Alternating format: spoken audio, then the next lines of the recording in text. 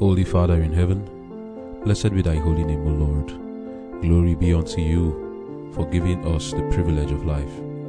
We are unworthy subjects, and we know that were we to be treated according to our iniquities, we do not deserve anything good from you.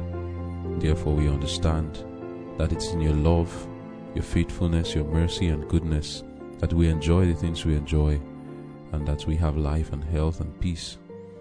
Glory be unto your name. Now, dear Lord, in light of this, we realize that we need to reciprocate the love that you show to us.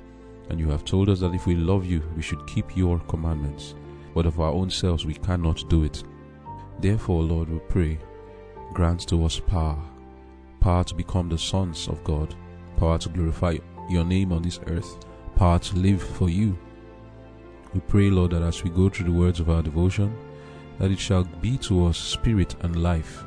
Put your words and touch my lips with the living coals of fire from heaven, that I may speak edification and strength to your children.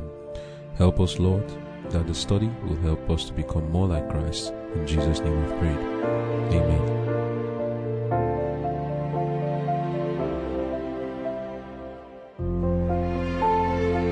Conflict and Courage, June 24. Superficial beauty. But thou, O Lord, art a shield for me, my glory and the lifter up of mine head. Psalms chapter 3, verse 3. With the memory ever before him of his own transgression of the law of God, David seemed morally paralyzed. He was weak and irresolute.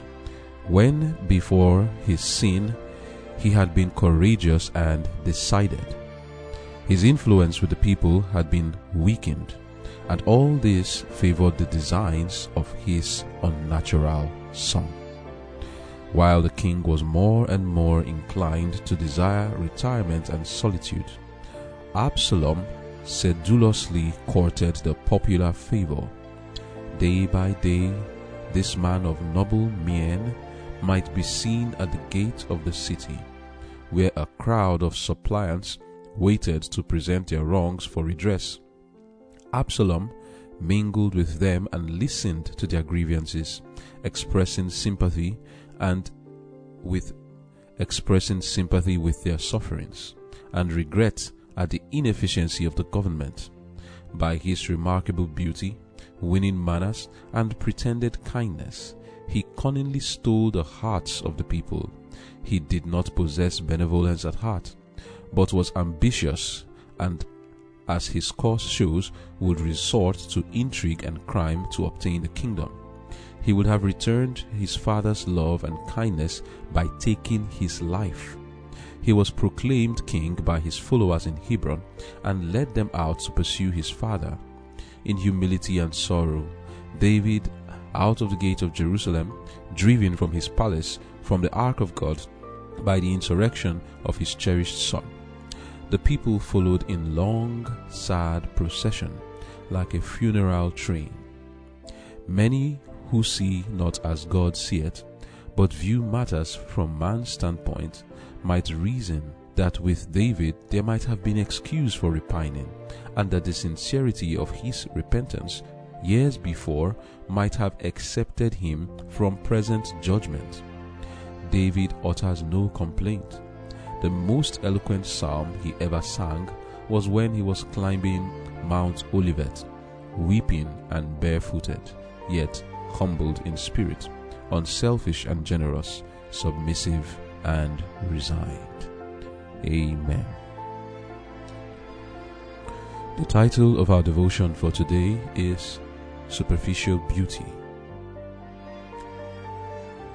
Continuing to look at the lessons learned from the life of King David, we now turn to his connection with one of his sons called Absalom. We saw in our previous devotion how that the prophecy that Nathan the prophet gave to David as the consequence of his sins was already beginning to be fulfilled in his life. Years had gone by, and a lot of evil was already in the home of David.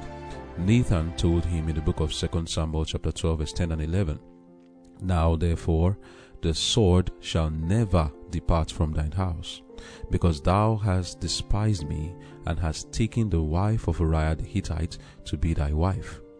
Thus saith the Lord, Behold, I will raise up evil against thee out of thine own house, and I will take thy wives before thine eyes, and give them unto thy neighbor, and he shall lie with thy wives in the sight of this sun. These words had been ringing in David's mind for quite some time. Now he began to see this being fulfilled. He had seen his baby die. His first son, Amnon, has disgraced the family and shamed him before all Israel by raping his own sister, Tamar. His beloved son, Absalom, had slain that firstborn son, Amnon.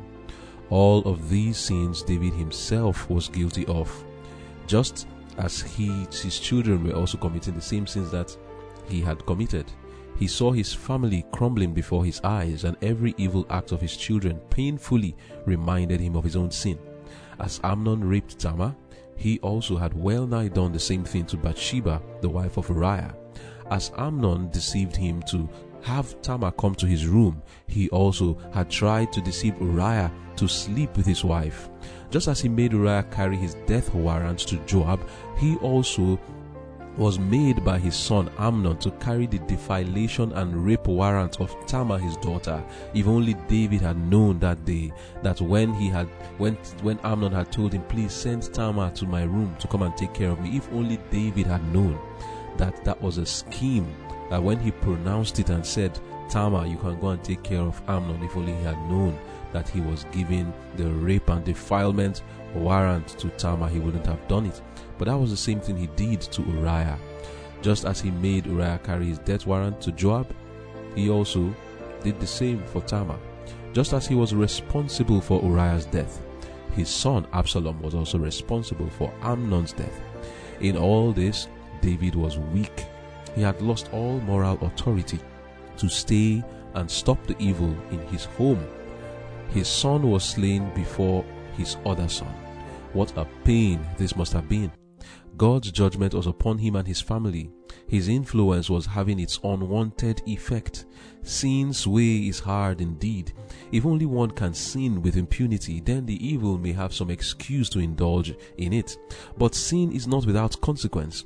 There was mourning in David's home. One sin was still leading to another. Had David never fornicated with Bathsheba, all this would not have happened.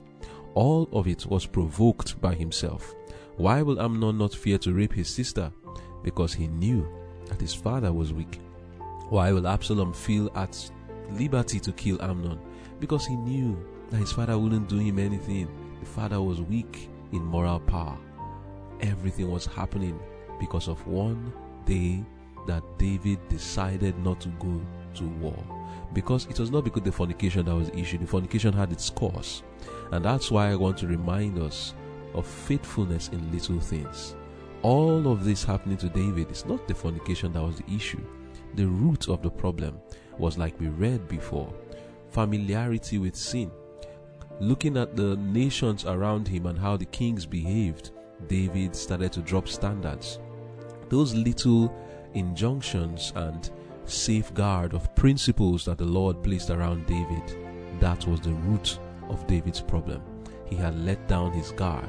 The fence was down, and now in his family there was chaos. 2 Samuel 13 verse 36 to 38 says, And it came to pass, as soon as he had made an end of speaking, that's Jonadab who explained to David that it was just Amnon that was killed, is that behold, the king's sons came and lifted up their voice and wept, and the king also and all his servants wept very sore. But Absalom fled and went to Talmai, the son of Ammihud, king of Geshur. And David mourned for his son every day. So Absalom fled and went to Geshur and was there 3 years. This reminds me of something. I remember when we read concerning who Absalom's mother is. The mother of Absalom, if I recall, is a woman called Maacah, the king of Geshur's daughter. And yes, it is so. In the book of 2 Samuel 3, reading from verse 2, it says, And unto David were sons born in Hebron, and his first son Amnon of Ahinoam the Jezreelitess, that one was dead now, and his son Chileab of Abigail the wife of Nabal the Carmelite, and the third Absalom the son of Maacah the daughter of Talmai, king of Geshur. So where did Absalom run to? He went to Talmai the son of Ammihud, king of Geshur. So that is his grandfather's place. That's where he went to. You see the connection there. Absalom fled and went to Geshur and was there 3 years. So he went to his maternal home. You can tell now, because what we are studying is about this young boy called Absalom. Absalom, like we can see now, is the third son of King David. He had killed his elder brother, the first son, because of what he did in defiling his sister Tamar. And now the eldest son now is Chileab, the son of Abigail. And all these sons, apart from Chileab, the rest of the sons that David had, because he even had some sons when he came to Jerusalem also, these sons, they came and they were weeping because of what Absalom had done. It was an evil indeed. But this was only the beginning of sorrows for David. Worse evils were determined upon him, and it was coming soon. As we can see, unlike other children of David, Absalom was actually from a royal family. His grandfather is a king, and his mother is a queen. Unlike Ahinoam and the other wife of David, which is Abigail, they were not from the royal family. So you can see that perhaps, just maybe, Absalom is someone who felt quite entitled. He's someone who felt maybe he's above the rest of his brothers, seeing that he has a king as his father and also a king as his grandfather, and his mother is from a royal family. So this may have caused this young man to walk in pride. And the Bible records about him in 2 Samuel 14 verse 25 and 26. But in all Israel there was none to be so much praised as Absalom for his beauty.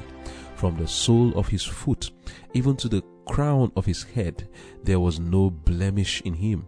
And when he polled his head, for it was at every year's end that he polled it, because the hair was heavy on him, therefore he polled it. He weighed the hair of his head at 200 shekels after the king's weight. That is who Absalom was. Beauty to behold. He even had that hair that the Bible described there. He polled it. Polling means to trim the hair. So he had such a wonderful look. Like, talk about, the Bible doesn't even say he was good to look upon. The Bible didn't use the word handsome. It was beautiful. That's the word used for him. And this beauty, just like it does for many, it's something that got to Absalom's head. And not just the beauty, but also the connection he had as his father being king and his mother being a queen and his grandfather being a king. You can tell that Absalom will most likely feel highly entitled. From both sides of his family he has influence. This unnatural son of David, as we read, did not see David as a father, because if he did, he wouldn't do the things that he did to David. In fact, the rest of his family, his brothers, he despised them.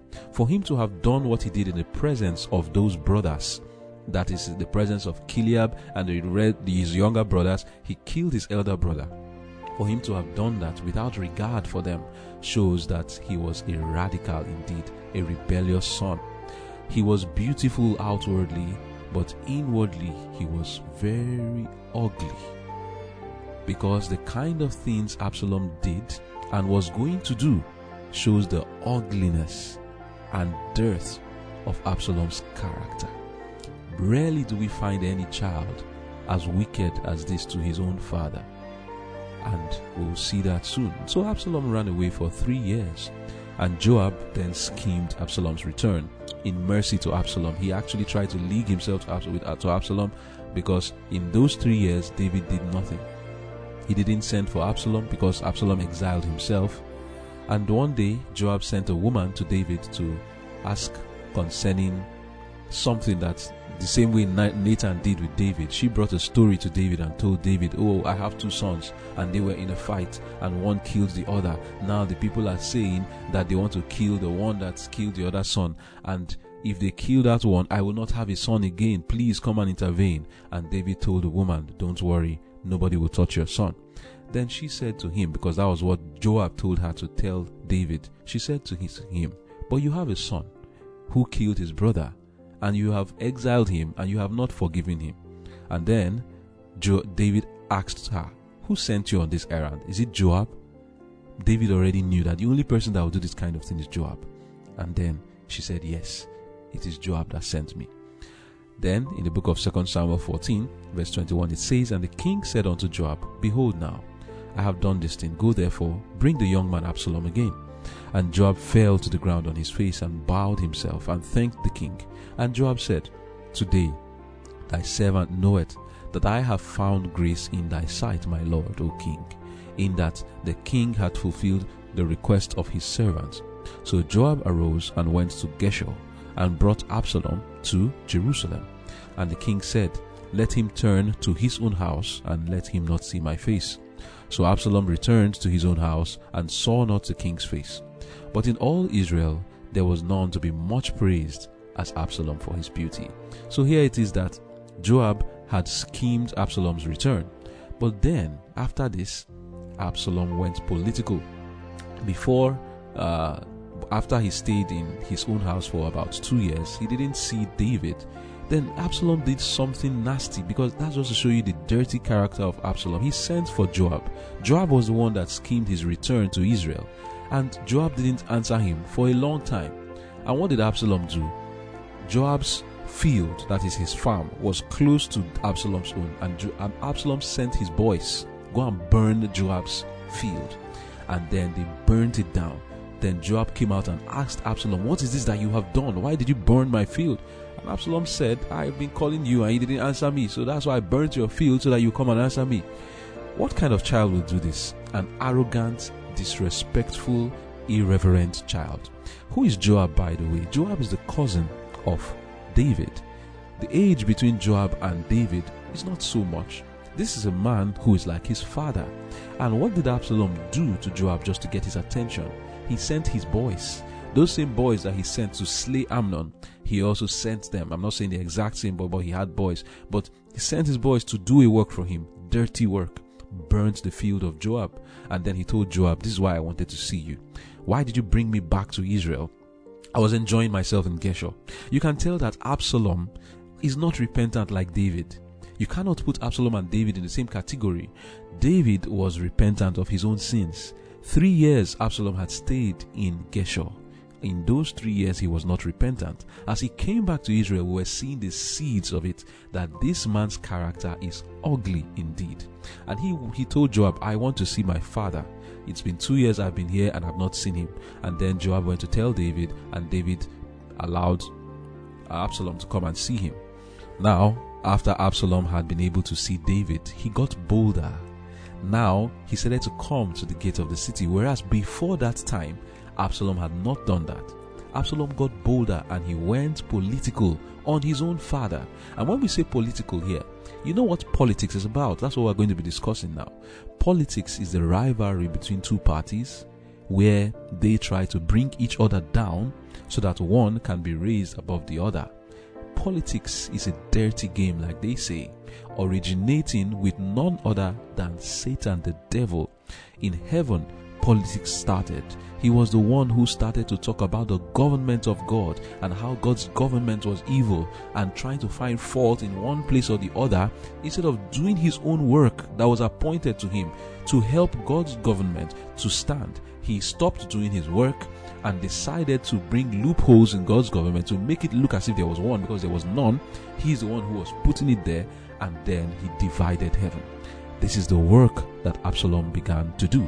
2 Samuel chapter 15, reading from verse 1 says, and it came to pass after this, that after David had permitted Absalom to see him face to face, then Absalom prepared him chariots and horses, and 50 men to run before him. You can see the man. You know, when a man wants to get political, they have to get people to follow them. He has his escort now. And Absalom rose up early and stood beside the way of the gate. And it was so that when any man that had a controversy came to the king for judgment, so people want to come to David for judgment, then Absalom called unto him and said, of what city art thou? And he said, thy servant is one of the tribes of Israel. And Absalom said unto him, see, thy matters are good and right, but there is no man deputed of the king to hear thee. Absalom said, moreover, oh, that I were made a judge in the land, that every man which hath any suit or cause might come unto me, and I would do him justice. And it was so, that when any man came nigh to him to do obeisance, he put forth his hand and took him and kissed him. And on this manner did Absalom to all Israel that came to the king for judgment. So Absalom stole the hearts of the men of Israel. This is what politics is about. And we see this kind of thing happening both in the church and in the world. Just because of the sin of David. But I tell you, see, this character of Absalom was just waiting to be unlocked. I would say that his rebellious behavior, which is a very stark contrast to his beauty in his face, is just something that you can trace to his own pride of appearance. The same thing that happened to the devil, pride of appearance. The Bible records that the devil sinned because of his beauty. And the devil's beauty was a superficial one indeed, because he lacked the beauty of character. And so with Absalom, he lacked the beauty of character and did the exact same thing that devil did in heaven. The top beloved angel, Satan, the closest to him, is the one that betrayed the Lord in heaven. And just so you know, we don't hear of David loving Kileab the son of Abigail, or Amnon the son of Ahinoam the Jezreelite. The Bible records that David's heart longed for Absalom in those 3 years that he was in Geshur. He was one son that David loved so much. Even when he had so sinned against his father, that's how blindly David loved him, that he told no one to touch him, that he shouldn't be killed. Absalom had done things that deserved death, but David even did not want him to die. That's how much David loved him. But this same son that David loved is the one that betrayed him. There was no loophole in David's government. Apart from the fact that he sinned, doesn't mean that David cannot judge matters. But the people were coming to the king for judgment. Or Absalom will stand at the gate because he is there.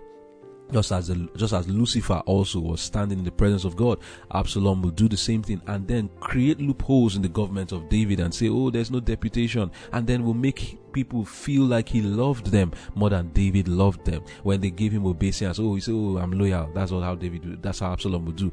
2 Samuel 15 from verse 5 says, and it was so that when any man came nigh to him to do him obeisance, that's when they want to fall down and bow to him, he put forth his hand and took him and kissed him. He said, oh, no, your boy is loyal. Every tribe, he's trying to gain favor. What tribe are you from? Oh, we are from the tribe of Dan. He will see that, okay, I need some people for me in Dan. I want them to speak well of me. So since this one is from Dan, I would pay obeisance to him. Oh, where are you from? Oh, Benjamin. Oh, this one, where are you from? Simeon. Oh, Reuben. Okay. And then he just tries to, you know how politicians do, go everywhere to have people so that when they leave, they will speak well of him, but to the expense of his father. There was no loophole in David's kingdom, but Absalom was the one creating it. Then what next did he do? Reading from verse 6. From verse 7, it says, and it came to pass after 40 years that Absalom said unto the king, by the way, the 40 years here is counted from the time that Israel started to have a king. That's from the day King Saul was anointed king. That's the 40 years being referred to. After 40 years, that Absalom said unto the king, I pray thee, let me go and pay my vow, which I have vowed unto the Lord in Hebron. And Hebron is where Absalom was born. That was where he grew up. So you can tell that he had a following in that place. Verse 8, for thy servant vowed a vow while I abode at Geshur, and it was a lie, in Syria. So you see, that's where he's from, Syria. Saying, if the Lord shall bring me again indeed to Jerusalem, that I will serve the Lord. And the king said unto him, go in peace. So he arose and went to Hebron. Now, what was it that was happening here? Why did David tell him go in peace? The reason is because David was deceived. Absalom gave him the impression that he's like Jacob. You know, when Jacob got to Bethel and the Lord appeared to him in a dream on that ladder, angels going up and down, Jacob said that, oh, if the Lord will prosper me, I will come back here and make a sacrifice to the Lord. Absalom now used that kind of trickery on David and told him, when I was in Geshur, this irreligious boy said, when I was in Geshur, I made a promise to the Lord that if he will bring me back to Jerusalem, I'll make a sacrifice to him. It was all a lie. This young man was not repentant. He deceived David. He was scheming something really wicked. It now says in verse 10, but Absalom sent spies throughout all the tribes of Israel. Do you see that? All the tribes. That's when he was staying at the gate. He was gaining that following and asking for their tribes. Which tribe are you from? And he will make that person his follower. Which tribe are you from? Like that. So he sent spies throughout all the tribes of Israel, saying, as soon as you hear the sound of the trumpet, then you shall say, Absalom reigneth in Hebron. And with Absalom went 200 men out of Jerusalem that were called, and they went in their simplicity, and they knew not anything. Wow. And Absalom sent for Ahithophel the Gilonite, David's counselor, from his city, even from Gilo, when he offered sacrifices, and the conspiracy was strong, for the people increased continually with Absalom. This indeed shows us the superficial beauty of not just Absalom, but anyone who is in reputation for intelligence. You know, they call people today, oh, this man, he's a well-studied this and that, he has this certificate and that, and others, they have that outward look, and they come to run for political positions. But while running for these political positions, we really need to check, are these people worth it? Absalom was not worth it. Here he is in Hebron. You know, when David was made king, he was first made king in Hebron before he was now made the king of the whole of Israel. Hebron is the tribe of Judah where David is from. Hebron is that great city that was conquered by Caleb. That is that city, Hebron, that Caleb conquered. That's where David was first made king for Judah before he was now made king for the whole of Israel. Now, Absalom went to that Hebron and proclaimed himself king. He deceived people, deceived David, because he made people follow him to Hebron to make it look as if he had followers. You see the scheming here. So that when these many people, in verse 11 it says, Absalom went to 200 men out of Jerusalem. Now, when people from other tribes are seeing 200 men from Jerusalem, these 200 men did not have any idea what Absalom was doing. They did not know that he was going to proclaim himself king in Hebron. He just made them follow him for whatever reason. He deceived them to make them think that he was going to make a sacrifice. On getting there, the next thing they all heard was, Absalom reigneth in Hebron. And when people are seeing 200 people, they think, oh, maybe he has a very huge following. So the conspiracy was strong. And there was someone who had helped Absalom to do all of this. Ahithophel, the Gilonite, David's counselor. It was a conspiracy. That is what politics is about. For this reason, we need to ask ourselves the question as Christians. Are we to be involved in politics?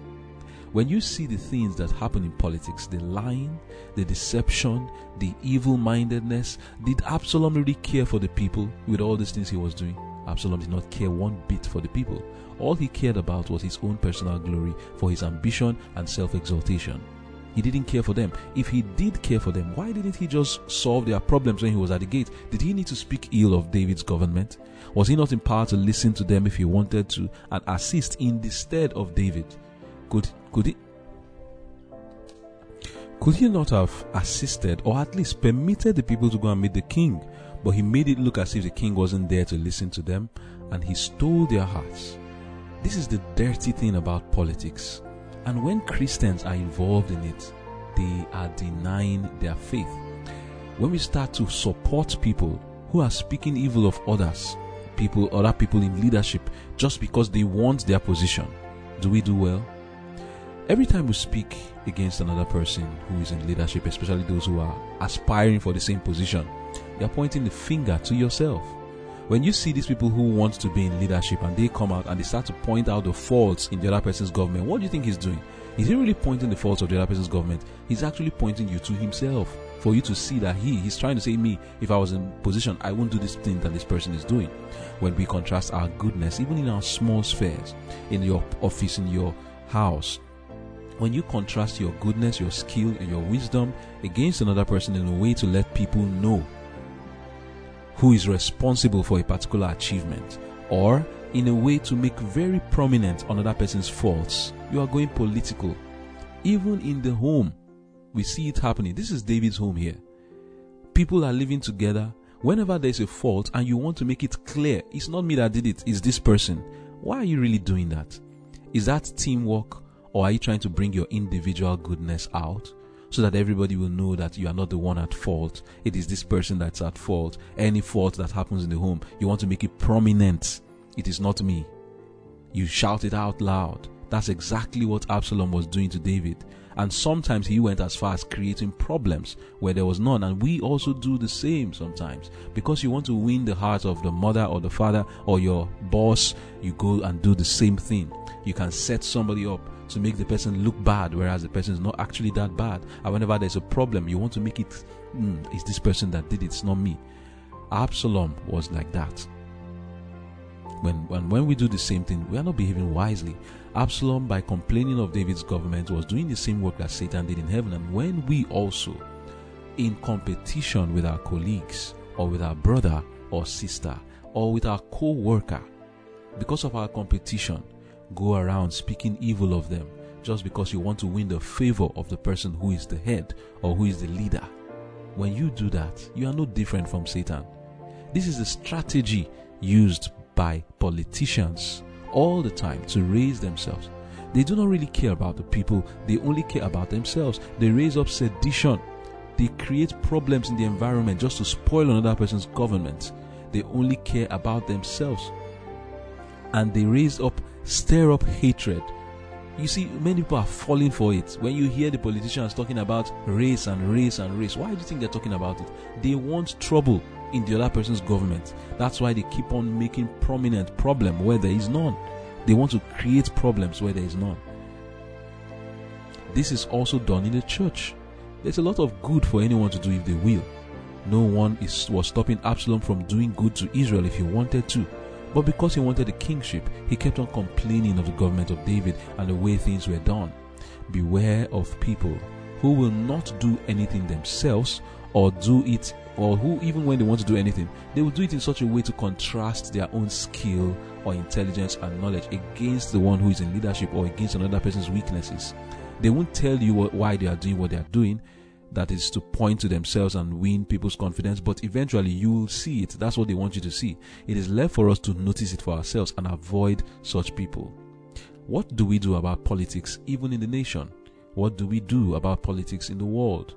We are told in Counsels for the Church, page 316, paragraph 1 and downward.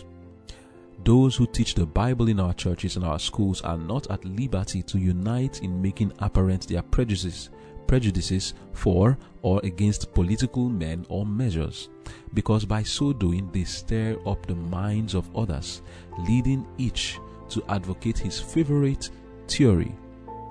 They are among those professing to believe present truth, some who will thus be stirred up to express their sentiments and political preferences so that division will be brought into the church. The Lord would have his people bury political questions. On these themes, silence is eloquence.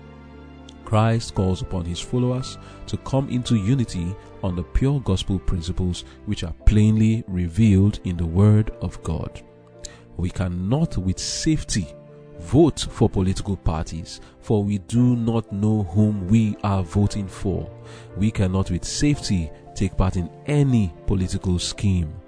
Those who are Christians indeed will be branches of the true vine and will bear the same fruit as the vine. They will act in harmony in Christian fellowship. They will not wear political badges, but the badge of Christ. What are we to do then? Let political questions alone. Let me stop so that we understand political badges. Those caps, make America great again. Those caps, those shirts you wear, Democrat, Republican, umbrella, PDP, APC, change, all of that. What are we hearing now? Those who are Christians, they will not wear political badges, but the badge of Christ. Why is that so? Who are you voting for? Who are you vying for? Do you know them? Most of these men you see are all Absaloms. That's what they are. They will not lift a finger to help the other person's government when they can. Instead, they will want to speak ill of whoever is in power just because they want to be in that position. And what are we as Christians doing? Supporting such envy, such jealousy. It's no different from the angels in heaven supporting Satan. This issue of politics is no small matter. Do not think that's a small issue. Some people think it's of no consequence. Now, we see church members, so-called Christians, those who are supposed to be carrying the present truth, those who claim to be those that are to be keeping the commandments of God and have the faith of Jesus, they are involved in politics. Even on the Sabbath day of the Lord, they are excusing it now. They will go and vote. They will follow Absalom to Hebron. They will go around as the spies to all the tribes. Oh, they are vying for this particular person in position. Are we supposed to do that? Maybe you didn't know before, but here is the Lord speaking to you. Let political questions alone. Reading says, page 316 of Counsels for the Church, what are we to do then? Let political questions alone. There is a large vineyard to be cultivated, but while Christians are to work among unbelievers, they are not to appear like worldlings. They are not to spend their time talking politics or acting politics, for by so doing, they give the enemy opportunity to come in and cause variance and discord. God's children are to separate themselves from politics, from any alliance with unbelievers. Do not take part in political strife. Separate from the world and refrain from bringing into the church or school ideas that will lead to contention and disorder. Dissension is the moral poison taken into the system by human beings who are selfish. End of quote. Selfishness is in the root of political strife and all of politics. Do you want to work for the people, claiming, oh, I want to work for the people? Just why can't you work for them? Must you be the president before you do that? I'm not saying that being appointed to position is wrong.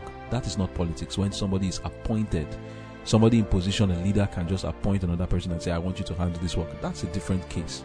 Politics is talking about that strife, that striving for position that leads you to talk about this person and say, oh, this one is better than this, vote for this, vote for that, to the point that you go around like those spies of Absalom to all the tribes to speak about this particular man and tell the people, vote for him, and he's better than the other man. And then you wear those shirts and those caps, Democrat, Republican, Make America Great Again, Green New Deal, and all of that. What are we doing? Can we wear those badges and still wear the badge of Christ? No, we can't. And the people we are standing for, many of them are just Absaloms. They smile and they wave their hands and they say, with all the slogans that they have, win the people with those slogans, and yet the people are being deceived, just like Absalom deceived Israel. Christians are to have nothing to do with it, especially those who have the present truth. Let us learn the lesson today that it is no small matter, this issue of politics. Do not look at it as a light thing at all. For when we involve ourselves in speaking for one person or the other, whatever that person does when they are in position, those who voted for them are the ones responsible for it. They will share the blame. And you don't want that on your chest, because that's how the Lord sees it. You will share the blame. Reading again from Review and Herald, June 21, 1888, we are told, the Lord did not want you to employ your God-given time and set your talents to work in wrong channels. Your work was not set you in that line at all. Neither you nor any of your brethren had any work to do in arguing or writing or talking any part whatever in politics. God was dishonored by all who acted any part in politics. Reading again from Manuscript Releases, Volume 9, Manuscript number 710, it says, they have weakened their hold on God by uniting in politics with unbelievers. By parading their political belief before the world just as worldlings do, they have created division, strife, and jealousy among themselves. The influence of this course of action is a great offense to God, and he cannot and will not prosper those who follow it. We are to work distinctly in God's lines, refusing to follow worldly practices. The exhibitions made in Battle Creek regarding political questions have not raised any soul who has acted a part in them in God's estimation. Thus, God's people have given evidence to the world that they have had not the love of God in their hearts, whatever might be their profession. Those who have distinguished themselves in politics, who have paraded their political differences, were looked upon not only by human spectators, but by the Lord Jesus, who gave his life to save a perishing world. The heavenly universe watched their course with disapproval, and Satan and his synagogue watched also.